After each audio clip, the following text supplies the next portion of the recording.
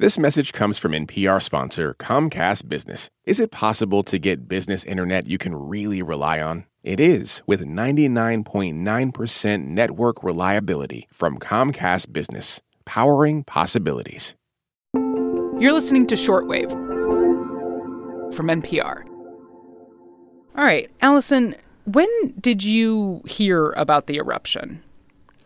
So I actually heard about it, would have been evening time here, so only within a few hours of the eruption, because myself and my students were paying attention to Twitter, and they announced the eruption before it was clear that there were people there.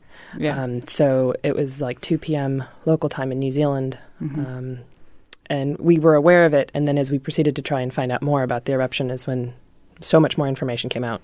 Allison Grettinger is a volcanologist who specializes in volcanic eruptions that interact with water. That's the type of eruption that occurred in New Zealand last week when the volcano Whakaari, or White Island, erupted unexpectedly while people were touring the island. As of this recording, 16 people have died, and the police continue to search the island. Well, it was... that it erupted was sort of surprising because I assigned my students volcanoes to babysit with the purpose of them understanding that some volcanoes erupt all the time, some erupt sort of by surprise. So we were just thinking about timing and how, you don't anticipate these things, even if you know a volcano is active. And then, of course, when we found out people were there, my stomach dropped. And I thought about a lot of my colleagues who work in New Zealand and probably how much more intense that feeling was for them and all the uncertainty. So there were a lot of emotions. I've been there myself. So a lot of emotions, yeah.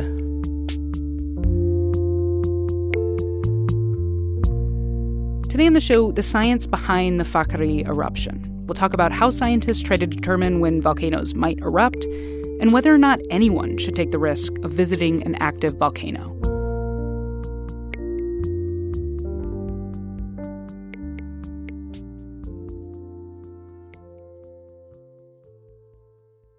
This message comes from NPR sponsor Teladoc Health. There are lots of reasons for wanting to be healthy. Family, work, living a fuller life. Teladoc Health understands. Whether you have diabetes, high blood pressure, or just need to manage your weight, Teladoc Health can help. Visit teladochealth.com/whatsyourwhy for more information. That's TELADOC health/whatsyourwhy. This message comes from EarthX. The EarthX 2024 Environmental and Sustainability Congress of Conferences is happening in April and brings together all sides with one important mission: protect the planet. Go to earthx.org to register. Support for NPR and the following message come from Indeed. When it comes to hiring, the best way to search for a candidate isn't to search at all. Don't search, match with Indeed. Get a $75 sponsored job credit at Indeed.com/shortwave. Terms and conditions apply. So you've been there. Tell me a little bit of what it, kind of looks like. Describe it to me if you can. Yeah, so I had taken one of the boat tours, and you arrive and you start walking up. It's not a steep terrain, but it is very wild. There's loose rocks, and there's sort of a tramp down bit that changes depending on where it's safe to walk. And there's lots of little holes and things around the trail, and lots of steam vents and fumaroles. So fumaroles are where you get active volcanic gases are coming out from depth, and they can cover things in sulfur. So there's lots of bright colors and textures and crystals, and it is fascinating and very you're not at home when you're there. Right. You can tell you've walked into this sort of epic landscape. Gotcha. So let's talk about the specific eruption here. I think when most people think of volcanoes, they think, like lava spewing out and that kind of stuff. Can you talk to me a little bit about this particular eruption? Yeah, so White Island has what's called a hydrothermal system. So there's hot water moving through it. And so I mentioned all this sulfur and the degassing. So there's a heat source somewhere in there, right? So there's magma at depth, and it's hot and it's heating the water above it, and the gases are escaping. So when you make water hot, it can be liquid, but it could also turn into a gas. And you can have some bubbles and some water, or you can have larger amounts of gas relative to that. And gas takes up more space than water. So if you have changes in that system, you can build up pressure, and that pressure can be released in an explosion, because that's really all an explosion is a release of pressure. So a lot of eruptions that happen at White Island are related just to this more superficial part, and it doesn't even involve the magma at depth. The magma is providing the heat, but it's being brought up by water cycling through the system. Yeah, I mean, I've heard it kind of described as a volcanic pressure cooker. Do you feel like that's a fair representation of the volcano there? Right. Yeah, anything that you trap pressure in at some point could fail. And that failure is just the release of energy. And in this case, it involves hot water and sulfur and rocks flying through the air in a tragic way. Yeah. So GeoNet, an organization that tracks volcanic activity in New Zealand, called this eruption kind of small from a global perspective. They said it was also pretty short, just, 1 or 2 minutes long. So obviously small and short eruptions can still cause a lot of damage, right? Exactly. So if a volcano is going to do something very large, there tends to be, you have to move more rock to get the magma close to the surface, and that gives us a lot of information in the forms of ground shaking or deformation. But if you're only releasing a small amount of energy, you have less information. But that's still dangerous because those speeds can still occur. And if you're in proximity to the source, I mean, it doesn't matter how many people are there for it to be too many people when one of these happen. Right.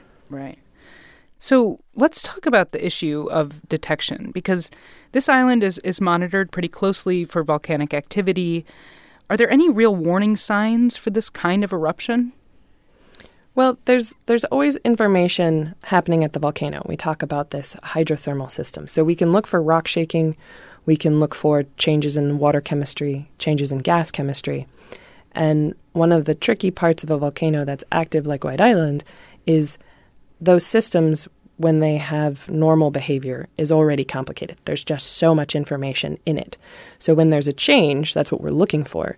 And frequently you'll say, okay, the system has changed. This is different than what it's been like for the past few months. Let's raise the alert level. Mm-hmm. But that doesn't necessarily give you any information that tells you, well, is it going to do this for just a few days? Is it going to do this for a long time? Or is this a sign of something more? But the time element is not there for us for the vast majority of these small eruptions. And that makes it difficult to anticipate when things might occur. Yeah, I mean, the New Zealand government definitely has an alert system, and it was actually raised, to level 2 on a scale from 0 to 5 a couple of weeks before. But, I've been reading about that alert system, and they say an eruption can occur at any alert level. So I'm kind of confused about, how helpful that can really be as far as warning people about eruptions. Sure. So volcanoes can have patterns, and frequently we see patterns when we look at their behavior in past tense. So when you look back, hindsight's 20/20 and all of life, including volcanoes. But that doesn't mean the pattern will be identical every time. Mm-hmm. So we look for changes and adjust the alert level to say, there's some activity. There's something a bit different or a bit more energetic than we saw before. And volcanoes don't always go 1, 2, 3, 4, 5. They don't care about chronology. Right. They could go 1 to any level they want or back down, or 1 to 2 to 1 to 2 to 1 to 2 with no eruption for a long period of time. Yeah. We would like them to be more communicative in a nice chronological way. Yeah. But that hasn't been our experience at any volcano on the planet, that it's, always doing what we want it to. Right. Yeah, I mean, you've been doing this a long time, right? And one thing that you've told me is these are really difficult to predict, and this is part of the reason why so many people are doing active research. We've had years and years of looking into how these things act, how we can best predict them, but it seems like we still don't have enough information to be really confident about predictions. Is that fair? Sure. So we could think about the lifespan of a volcano and how long they've been active. So White Island, as far as we can tell, has been active for 150,000 years. Wow.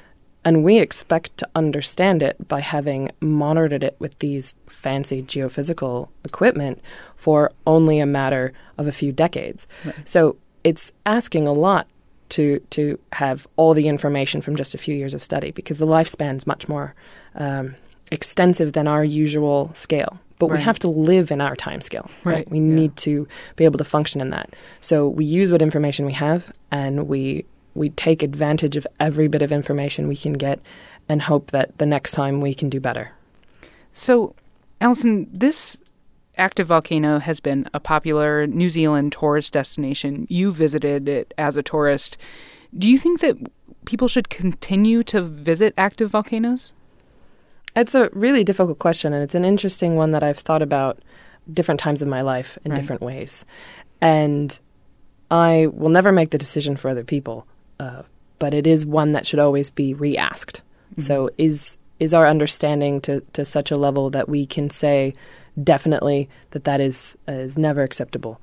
As an educator, since I work in the university system and that's what enables me to do my science, I always want opportunities for people to experience this really cool planet we live on.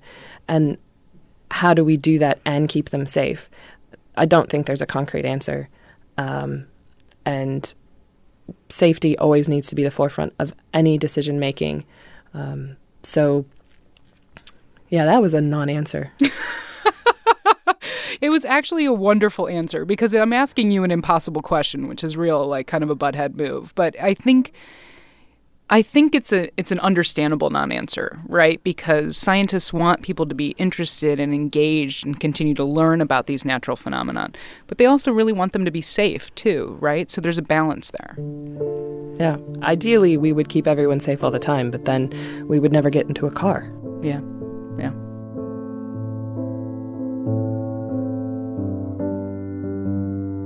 Alison Grettinger is an assistant professor in the Department of Geosciences at the University of Missouri, Kansas City. Today's episode was produced by Rebecca Ramirez and edited by Viet Le. Emily Vaughn fact-checked this episode. You've been listening to Shortwave from NPR. I'm Maddie Safaya, and we'll see you tomorrow.